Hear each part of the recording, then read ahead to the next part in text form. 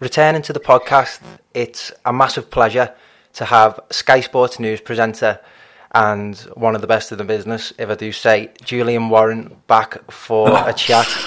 And an awful lot's happened. An awful lot's happened since our last conversation, but we'll get to that. It's great to see you again. How's things? Yeah, you too, mate. Really good. Thanks for that build-up, by the way. That's really good of you.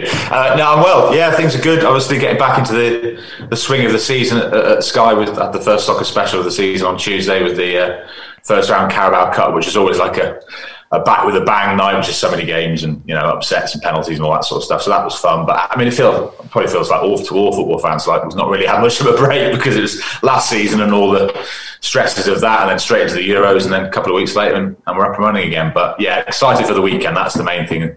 Seeing how the Blue Boys get on. Yeah, certainly. And I mean, we will get to that because I know you enjoy any opportunity to talk about Everton. But I think, as I say, this time, it was roughly around this time last year when we last spoke, and so much has happened, particularly in football, news-wise, but none bigger, I believe, than in the last week. I honestly never thought I'd live to see the day, but Lionel Messi departed FC Barcelona to join Paris Saint-Germain as a free agent, and I've gone through a range of emotions. Obviously, I feel like I've somewhat grown up following his career as a kid to now, obviously, and I've gone from feeling absolutely gutted about him leaving Barca, as you could probably see how gutted he was himself in his final press conference at Barca, to just so excited at the prospect of him being in this PSG side. So, before anything else, what was your take on the move? By the way, I spotted the PSG shirt, so by the way, I got it before he signed. I got it. I'm sure you did. I promise. You're going to get the 30 Messi on the back, are you, though, yeah? No, I'm not 10 years old. Listen, I'm like you. I mean, he went there, when he was 13, was it, I think, when he first went to the club? So 21 years later. I mean, I never thought I'd see the day that Messi would be anywhere else than Barcelona. Even when the whole Manchester City thing blew up in the last 12 months or so, I still never felt that was going to get over the line. Just never, and obviously it didn't. But yeah, I just never thought I'd see this day. I thought he was Barca through and through. He'd be a one-club man. He'd leave a hero, 35, 36, probably be the manager there in a few years after that. I just thought that was the way it was going to go. But and even in fact, the other day, when it first came out that this contract wasn't going to be possible and he was going to have to leave, I thought, no, they're just trying to put the pressure back on the La Liga to come up with some sort of loophole where they keep him, for the good of Barca and for the good of Spanish football. But so yeah, I was stunned, and in fact, I was on last night on Sky Sports News, and we were running all the pictures and the interview with him, and just the crazy scenes in Paris with him being sort of paraded as a PSG player, in the PSG kit, and it just completely jarred. And I think it'll jar even further when you see him for the first time out on the pitch, running over the white line, not wearing the Barcelona kit, but in the blue of PSG. But then I think when you see that first game when he's up front alongside Mbappe and Neymar, I'm looking forward to that. I mean, who isn't? As a football fan, you've got to look forward to that. Just fascinating to see, does it work? I mean, it should work, but no guarantees that those three big egos are all going to fit in and lay a ball on the plate for each other. They want to be the main man, don't they? So it's going to be really interesting. But yeah, Messi at PSG, it's going to take a bit of time to sink in, I think. I know, it is. It's absolutely surreal. And as you say, in terms of the departure from Barcelona, I had a little look at the numbers, and they speak for themselves. I think it was 672 goals, and as was repeated several times throughout his final press conference, 35 trophies, 6 Ballon d'Ors, and the picture of him standing with all the trophies that he'd won in his final press conference was just absolutely incredible. Like you said, mate, I honestly thought he'd be a one-club man at Barca for the rest of his career. But obviously, given their financial issues following the mismanagement of the previous directors, that wasn't to be. And I think it's pretty common knowledge that the only clubs that could entertain a contract for Lionel Messi would have been either Paris Saint-Germain or Manchester City. Do you think the Jack Grealish deal basically disabled City from making direct contact with Messi and his party? And do you think that they'll regret it? Whether I regret it, I mean, Grealish is pretty talented in himself, and how much younger is he? 10, 11 years younger as well. So he's got a lot to offer for the next decade or so. I'm pretty sure that, I mean, it's caught everybody in the hop, isn't it? I think it's caught, Pep didn't know it was going to happen. I think you could tell from Messi's raw emotion. I think, it came as a surprise to him as well in the space of a week. So I think obviously Manchester City have been lining up Grealish for a while throughout the summer. So I think obviously had they known this was coming, I would think that they would have put all their financial eggs into the Messi basket. I would have thought. I mean, what's going to be interesting in the next few weeks is to see whether City get Kane as well. Because the outlay of £200 million plus in transfer fees, then plus wages as well. Obviously it would have been a lot of money financially to bring Messi in on his wages and the signing on fee, but obviously no transfer fee. So I'm pretty sure had they known the Messi situation was going to blow up, they would. Whether they would have gone for him and Grealish, I can't see that. They might have gone for him and Kane. Imagine that, blimey. But no, I think Grealish, they wouldn't have pursued that. I think had they known they had a chance of getting Messi. But I think it was those two only, really, wasn't it? Sadly, Goodison wasn't really a realistic option, was it? I hear a lot of people saying, but could he cope with the Premier League? Could he cope with the Premier League? 34, is he past his powers and are they waning now? I'm like, well, I look back at last season, he still scored 38 goals for Barcelona. And it's supposedly, apparently he's starting to fade now. 38 goals, starred in the Copa, didn't he, last week as well. And he's going to France now where, we all know the French league in terms of its competitiveness isn't the Premier League. It's probably a level below La Liga as well. I mean, in theory, he should absolutely boss that league, shouldn't he? He should absolutely fill his boots. But we should remember that last season, PSG, even with Neymar, Mbappe, Di Maria, etc., didn't win the Champions League, fell up short, didn't win the league. Lille beat him to it. So there's no guarantees that he's going to suddenly go in there and bang in 60 goals and win everything. Exactly. And as you rightly say, I think, it's common knowledge that those two clubs were the only ones that could offer something of substance, really, in regards to his contract. And I really do think that instigates a real shift of power and a new dawn in football as a whole. But the argument that I think Messi's waning, I don't think that has any gravity to it whatsoever. I still think at 34 he is the best player on the planet, and it leads me to this question. Obviously, it's argued he's in his last 2 seasons or whatnot.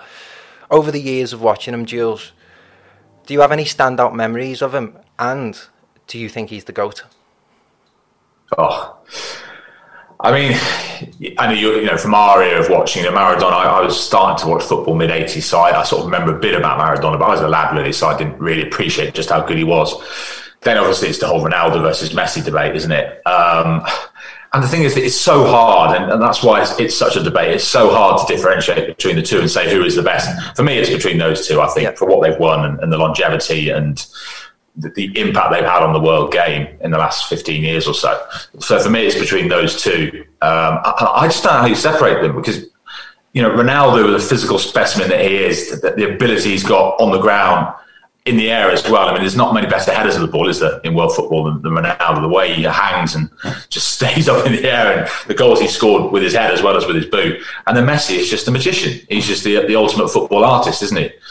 Some of the goals he's scored over the years. So, I mean, I just love watching them, and I think you're always aware as we've been watching them over recent years. Are we making the most of them, enjoying these guys? Because now we're getting to the stage in a couple of years' time, they'll be off in MLS or wherever they'll be. And we're not going to be seeing them at the top of the European game. And have we made the most of them? I hope we have. And obviously, in years to come, we'll have all the footage we'll look back on. But these two guys, I mean, the numbers, the statistics are scary, aren't they? Yeah. And what they've won, I mean, they're geniuses, aren't they? I mean, they are absolutely brilliant. So I don't think we'll see their like for a long time. No, I know. And that's a really good point. I'm so grateful that I lived in this era where we got the opportunity to experience both of them, and I certainly would hold the pair of them top three. I think Maradona's in there as well. Obviously, I'm just going off watching video and that, but to have two of arguably the greatest sportsmen of all time go head to head, ultimately defining the El Clasico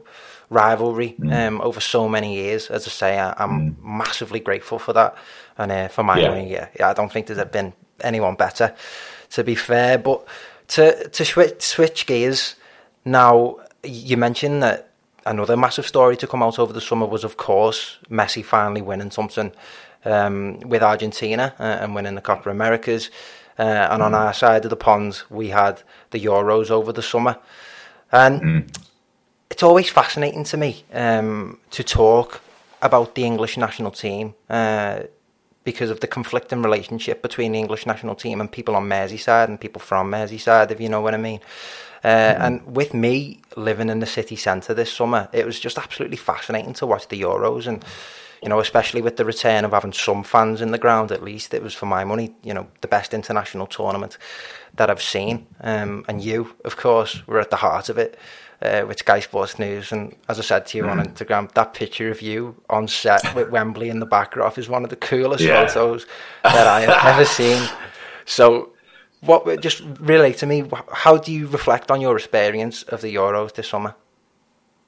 It was amazing, and actually, you mentioned that picture I put on Insta at Wembley, the studio we had down there. I mean, all credit to the guys at Sky who managed to get it, because I think of all the broadcasters, you know, nationally and internationally, all had their various spots around Wembley. I think that one was by far the best position in terms of location, right at the end of Wembley Way, the steps up to Wembley, right behind us. It was an amazing place to be, and particularly, you know, on those England match days, being there and seeing, you know, from mid-morning onwards, the fans starting to arrive, the numbers building, and just actually, that's when it really hit me. Being there at Wembley was, you know, fans are back. You know, we've missed it, and can you imagine if this had been the Euros?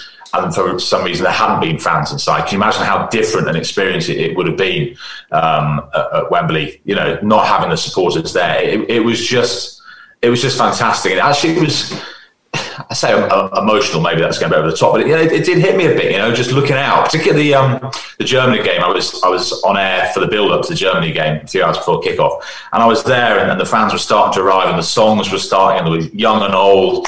England, everyone face painted and with the flags and the shirts and stuff, and singing away Sweet Carlyle and all that. And it was just really special, you know, to be there and to be part of it. I mean, we were hampered a little bit because, as you know, the games are shown live on the Beeb and ITV. So, you know, with Sky, we're not a rights holder in that regard. So we couldn't go in and obviously cover the matches on air, but we did all the build-up stuff. And obviously we had people come into the studio and ex-England players. And so we did all the build-up stuff. So it was great. And just to be part of it, be down there and feeling that big match experience and feeling a major tournament on English soil at Wembley was really special. Obviously, it didn't quite finish the way we would have liked, and a bit of a sour taste in the mouth at the end. But all in all, it was an amazing experience. Yeah, I'm sure that was absolutely massive to your career as a whole. You know, when you look back on that, that will certainly be special in regards to your career. Now, you mentioned the final not quite going England's way, and to be honest, that pretty much summed up my feelings towards supporting England, the final itself. Like, I'm just indifferent. I can take it or leave it, and I just enjoy watching a good game of football, you know, and it was absolutely fascinating. Obviously, England are a great footballing side with a great group of lads, and you've just got that tactical wit of Italy. Mancini's managed to build a fantastic side there. But of course, when it went to penalties, it was ultimately Everton's goalkeeper against Italy, in which case, obviously, I wanted Jordan Pickford to win, you know. And Pickford himself, he had an absolutely outstanding tournament, won the Golden Glove, and I honestly believe whichever goalkeeper came out winner of that penalty shootout may have walked away with player of the tournament as a whole. As you know, Donnarumma won the player of the tournament. So I just wanted to ask, you know, especially among Evertonians, he is quite a divisive player. What's your take on him? I've been like many Evertonians. I've been really split on Jordan, you know, and frustrated by him at times, and the mistakes he's made, and sometimes the way he is. But I think that tournament could be the making of Jordan Pickford. I mean, we've seen in games, haven't we, as an Everton fan and England supporters as well, what he's capable of. As a shot stopper, there's not many better than him. And you know, his distribution and all that, which people know very well about. But I think that tournament, just mentally for him, will have done him the world of good. You know, people now respect him, and also, I think he's the sort of guy that probably does take notice of what people are saying about him, and to have, you know, the nation behind him and Everton fans behind him, as most of us have been throughout, despite the odd frustration with him. But so I think that really will now kickstart his career. And I think we'll see the best of him at Everton next season. I really do. I think confidence-wise, belief-wise, I think he's not short of confidence, but I think knowing that everyone's behind him and knowing that everyone says, yeah, you are a good keeper, you are England's number one, you are undoubtedly the best keeper at Everton, I think that's going to really show him on to another level next season. And I think he really matured in that tournament. And it's easy just to say that, oh yeah, he grew up and just because he had a good tournament. But I really saw a different Jordan Pickford there. He had that little wobbly game in the semi, didn't he? Where there were just glimpses that maybe the old Jordan was just a little bit of him left there with a couple of rather strange moments. But overall, listen, I think we're really going to benefit from that next season. I just wish him all the best for next season. Yeah, certainly. I've always been a huge backer of Jordan Pickford, and you rightly point to his maturation there, and I feel like that Jorginho penalty where the cameras caught him saying to himself, "No problem, mate, no problem." Then he pulls out one of the best penalty saves that I've seen. Like, as you say, mate, fingers crossed. I mean, he had a bit of a wobble in that pre-season game against United, but hopefully he turns in one of his better seasons this coming season. Now, I'm opening the door here to wider Everton discussion, as painful as it can be. I know, as I said, you enjoy talking about the club, and if there's any particular matters that you do want to cover, Evertonian to Evertonian, just let me know and we can get into them. Okay, sure. But, I mean, as I mentioned, Jules, we sat here last season. It was, on the dawn of last season. I think it was actually the day after we signed James as well. We were so optimistic. And we got off to a brilliant start. I believe it was like the best start to 126 years, something like that, to a season. We were top in October, second on Boxing Day, ended up finishing 10th, losing a manager who we all thought would take us on to Bramley Moor. We've opted for a very controversial appointment, and as I hinted to there, we lost 4-0. To a Premier League side who we should, in all honesty, be competing with next season in the league. I hate to say it, but I just don't know how things are going to get better. Can you offer any sort of hope for a generation of Evertonians that are just used to this? Oh God! At the start of last season, I thought this was it. I thought finally, all the 25 years of waiting for us to finally turn up and compete at the top was going to be the time, but it didn't turn out that way, did it? I'm with you, man. I'm so conflicted at the moment, and I thought Ancelotti was going to be the man to get us back to the top table. It's a shame it worked out that way. Part of me can understand why he felt the attraction to go back to Madrid. Part of me feels really let down because everything he'd said about, he loved the area, he was there for the project, he was there for the long haul. And then part of me thinks, well, did we get to where I thought we'd be under him? And no, I don't think we did. Mm-hmm. I know it was a year and a half. Maybe this season he'd have taken us to the next level. But last 2 months of last season, I didn't see any sign that it was coming. Obviously, financially, it's a tough summer for the club. Neither him nor Benitez is happening are going to get 100 million to go and spend to go again. So it's pretty much the squad that we see now, plus a couple of free transfers and a bit of money on Damari Gray. Unless there's somebody pull a rabbit out of the hat in the next couple of weeks, but we'll wait and see. So, I'm in a very mixed place with Everton as well. The Benitez thing, I totally understand where a lot of Evertonians are coming from, totally being against the appointment. I'm a little more chilled about it. Maybe it helps that I'm unfortunately no longer up in the northwest, down south now, so I don't maybe get wrapped up in it as much as the Evertonians in the area do. For me, Liverpool's 11 years ago. He's not gone directly from one to the other, so I can see past that. Was he the best man for the job at the time? I didn't see a lot of options out there that weren't going to be a gamble in terms of CV and pedigree and English experience. I think he was the best man, but I totally get why a lot of Everton fans don't see it that way. So we'll wait and see what happens, mate. But one thing for sure, and I think everyone said it, he's got to get off to a good start, hasn't he? Yeah. Because if we don't win 3 or 4 of our first 4 or 5 games, particularly with the fixture list we've been handed, then it's not going to be long before the fans are on his back, and it's going to be very tough for him. So I don't know.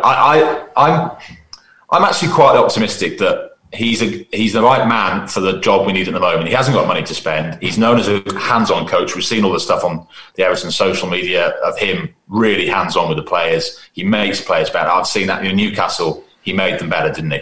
I didn't see a lot of evidence last season of Everton players really improving when I thought they would. So I'm hoping he gets more out of these players than we've seen in the last couple of seasons. His hands are tied unless he can spend some money in the next couple of weeks. I'd like to think we're going to be challenging top 6, but I thought we'd be challenging top 6 last season, and look how it faded away. So who knows, mate? It's just completely impossible to call, isn't it? Yeah, very unpredictable. And on that note of Benitez, I have heard just a variety of arguments for him, against them. One of the better arguments that I've heard is that he is a good appointment in that obviously we've only ever won something with a former Evertonian at the helm. You look at like Joe Royle, Harry Catterick, Howard Kendall, of course. And he, again, we thought we were ready to sort of catapult into the the top 6, but again we still were stuck in this transitional period, and as you say, we're stuck for spending money due to FFP. So he, in that case, in the lead up to Bramley-Moore, may be a good transitional manager. But for me, the most important factor, and even more so than the former Liverpool factor, what worries me about this appointment is recent CV and his lack of recent success, if you will.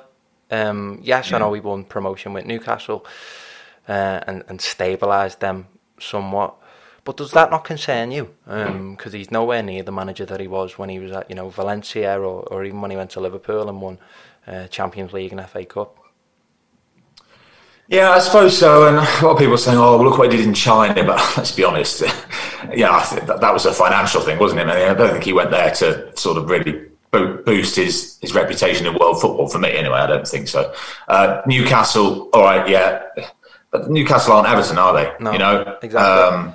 And yeah, all right, the success he had was Liverpool 2005 and Valencia before that. But experience is key, isn't it? I think experience is a big thing. And I think the position Everton are in now, we needed an experienced manager. We could have gone down the younger manager route, but anything would have been a gamble. If you go down the inexperienced route and we'd gone for a Graham Potter or an Eddie Howe or someone like that, they've not got anything on their CV to show that they've won anything, have they? So either way, for me, I don't look too much at that. I just look at the guy as a coach, and I know his reputation as a coach. His former players, love him. As I said, he was brilliant for them. Manager, the way he managed them, the way he worked with them, made them better players. So I just look at that. I'm not so worried the fact that his main trophies were 10, 15 years ago. It doesn't bother me too much. It was going to be a gamble whoever we went for. Yeah, no pleasing Evertonians, is there? Well, true, very true. You said there, mate, and it is very right that I think his reception very much hinges on the start of the season and how well he can get off the mark. And our opening 5 fixtures have been very kind to us, if you will. We don't face any air quotes top 6 sides until October, starting with Southampton at Goodison on Saturday. Could you see a start of the season similar to the last? Well, yeah, I think I could. I absolutely can. I made a note of them earlier. Like you said, up to the end of September, those 6 games: Southampton home, Leeds away, Brighton away, Burnley home, Villa away, Norwich home. And I went through, as we always do, that we're going to win that one. We'll get 3 points there. Well, and obviously we don't know. That's what we've been saying earlier. It's such a guess at the moment as to what Everton are going to look like. Wouldn't surprise me if we're terrible. Wouldn't surprise me if we're actually really okay, and we win a few games, and we're hard to beat, and we start last season. We should beat Southampton. They're in a season of change. We've got to beat Southampton at home opening game. Rafa needs to beat Southampton opening game. You go to Leeds, you probably take a point. Leeds are a very good side now. Brighton away, you've got to go there and take 3 points. You'd think. Burnley at home, we've got to be expecting to win that one. Villa, hey, I think Burnley's a tough one, especially if you look at the last time they were at Goodison, mate. They tore us but I'm saying if we want to start like last season, if we've got desires to be top 6, we've got to be winning that one. Then you go to Villa, who I think are going to be a team to watch this season. I think despite the fact they've lost Grealish, some of the signings they've made, really astute signings. So that'll be a tough one. So, by the way, I'm putting a positive hat on here. I'd take a point from that one. And then Norwich at home should win that. So if it works out as I hope it will, 14 points from those 18 available by end of September. That's my positive spin, and that would give us the sort of platform that we got last season but didn't manage to build on it. And then it's a question of, can you then go and get some big results in the games against the top teams? So, yeah, that's my glass half full view on things.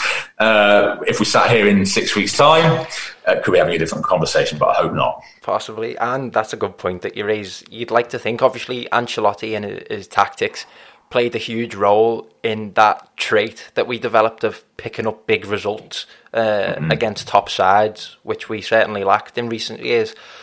But I would like to think, I don't know what you call it, the knack, the skill set would have transferred onto the group of players, and they will go into these big games and fingers crossed pick up results.